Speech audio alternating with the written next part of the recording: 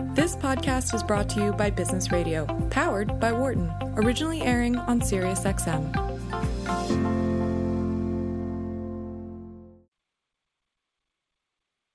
Welcome to Launchpad on Business Radio 132. I'm your host this week, Carl Ulrich. I'm Vice Dean of Entrepreneurship and Innovation at the Wharton School, where I teach entrepreneurship, innovation, and product design. The basic idea behind Launchpad is that we interview entrepreneurs who are themselves launching and growing their businesses, and we look for opportunities to underscore tools, methods, and principles that can help you in your own entrepreneurial endeavors. This show is a little different, and we have a special show this week. Penn Wharton Entrepreneurship, the student-facing entrepreneurial programs at the University of Pennsylvania, is hosting our fourth annual Startup Challenge on Friday, May 1st. And today we're super lucky to have 7 of the semifinalists from the competition on the show. The Startup Challenge is an annual student competition at the University of Pennsylvania that serves as a launchpad for innovation and for innovative new student ventures. Throughout the year, the students interact with alumni entrepreneurs and venture capitalists and receive valuable feedback about their ventures. At the end of the year, the students pitch their companies to accomplished investors and compete for over $135,000 in cash and prizes. So we're super lucky to have 7 of the teams joining us today.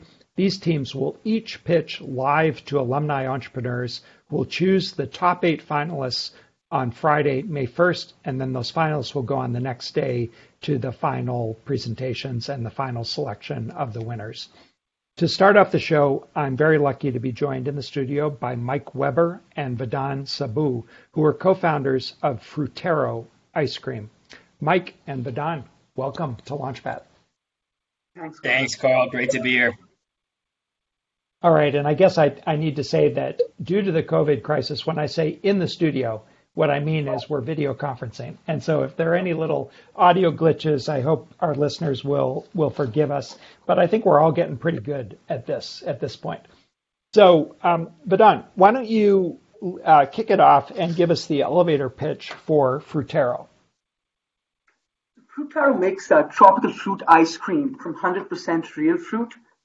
Each 8 ounce of Fruitero is loaded with fruits. For instance, our passion fruit ice cream has 2 passion fruits inside. Unlike other frozen fruit desserts, Fruitero is dairy-based and super cream.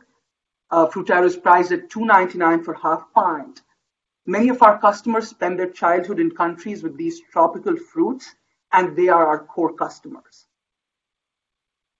All right. Well, Mike, tell us a little bit about where you are in this process. Can I buy Fruitero?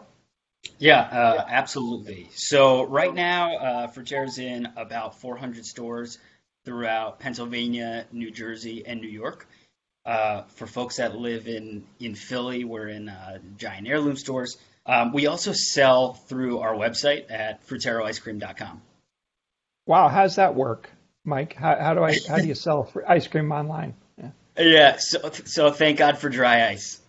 Yeah. So actually, with 2-day shipping, we're able to get everywhere on the East Coast for a pretty reasonable price.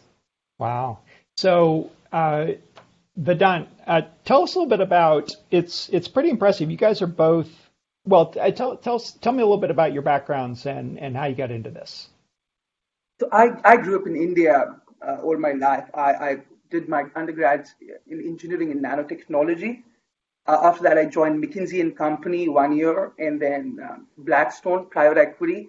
Did that for 3 years before coming to Wharton. And in Wharton, I met Mike first day of my class, which was the preterm, and we were assigned to sit next to each other. And our entrepreneurial journey started from there. Wow. Yeah, so that's the obvious background for being an ice cream entrepreneur, McKinsey, followed by Blackstone. Yeah. How about you, Mike? Tell me a little bit about your background. I guess maybe I had a little more ice cream. So I was also a consultant right out of school, and one of my clients was a very large ice cream company. After consulting, went to work for a tech company in the beer industry, and then came to Wharton. I think for both Vedant and I, we knew when we came here that we wanted to start our own business. I think we were pretty tired for working for other people, and our goal was just to employ ourselves when we came out of school. Okay, so I'm really curious how you got this started. So that would have been not even 2 years ago. So something like 20 Yeah. months ago, you were sitting together in a classroom on a hot summer day in Philadelphia, and you're now shipping ice cream. And if I remember correctly, you guys were shipping, almost a year ago. So, but tell us how you really got started and how you got really rolling to get this product tested out in the marketplace. So I think the idea, of course, came from India, where tropical fruits are a common daily delicacy. So when Mike was visiting India, I suggested he should have this tropical fruity ice cream, and he loved it. When he came back, we started making ice cream in our house, and we realized that it was just not only popular amongst the Indian folks, but but all people who had cultural connection with tropical regions, such as Latin American people. So we had our Wharton colleagues taste our ice cream, which we would make at home. And soon, when we found that their feedback was very good, we started involving a manufacturer. We had an interesting barter deal with the manufacturer, with the local manufacturer, where we used to consult him for his business, and he used to give us production time. I and Mike both went door to door to independent grocery store all across Philadelphia on our bicycles to sell the ice cream and share our stories. Anybody who would taste the ice cream, particularly people who came from tropical regions, they would just say, wow, it tastes exactly like the fruit.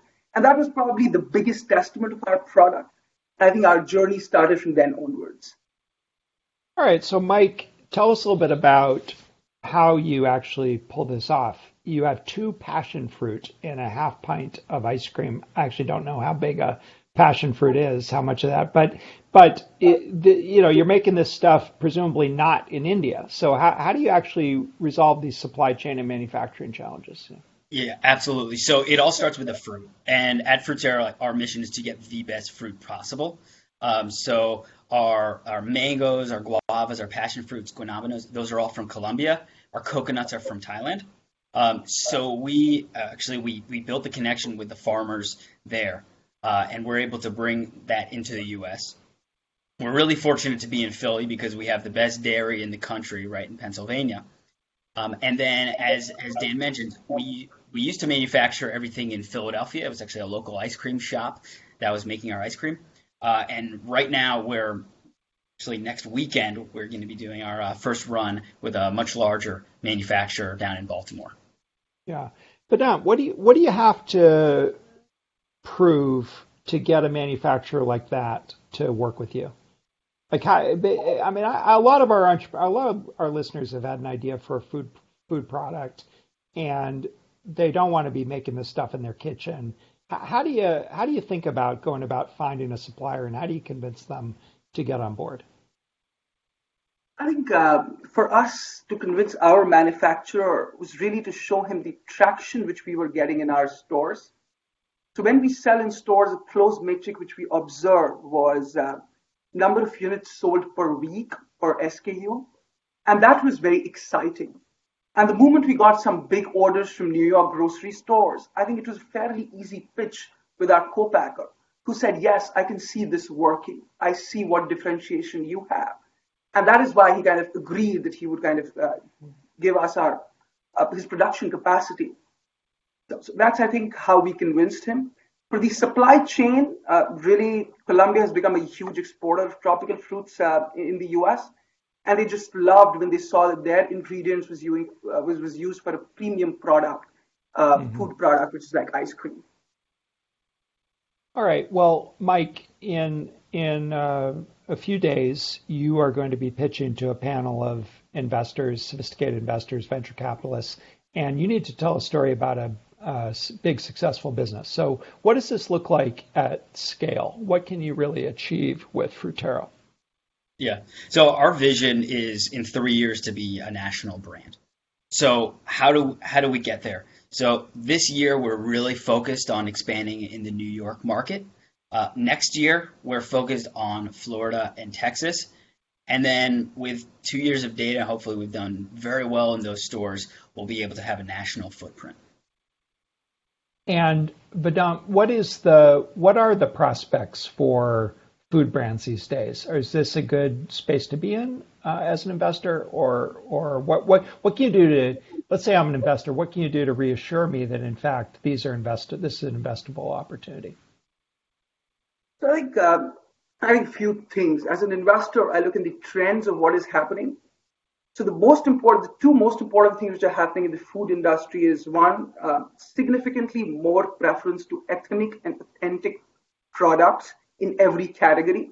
If you look at ice cream, recently a new company, Halo Top, got sold after 8 years on $2 billion. So there's a lot of innovation happening with new entrants coming up in different categories. And they are basically pitching healthier, transparent ingredients, more natural and more authentic and indigenous quality. So I think when we think about Frutero essentially means fruit vendor in Spanish. Our objective is to get fruits to the US, and which is very less consumed in the US.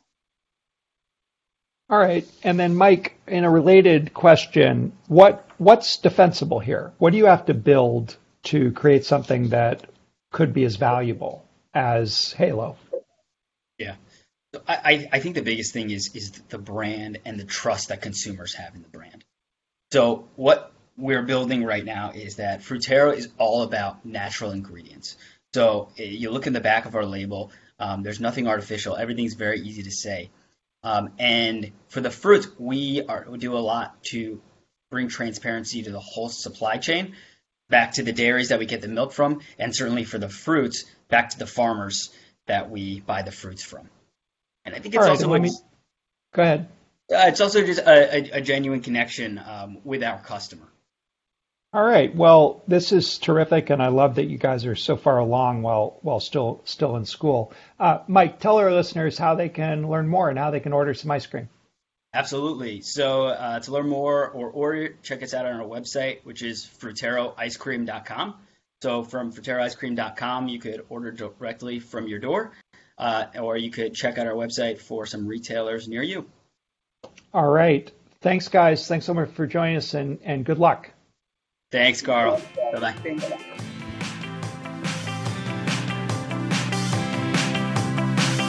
I'm Carl Ulrich, Vice Dean of Entrepreneurship and Innovation at Wharton.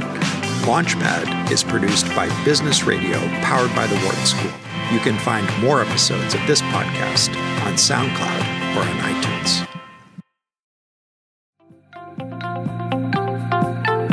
For more insight from Business Radio, please visit businessradio.wharton.upenn.edu.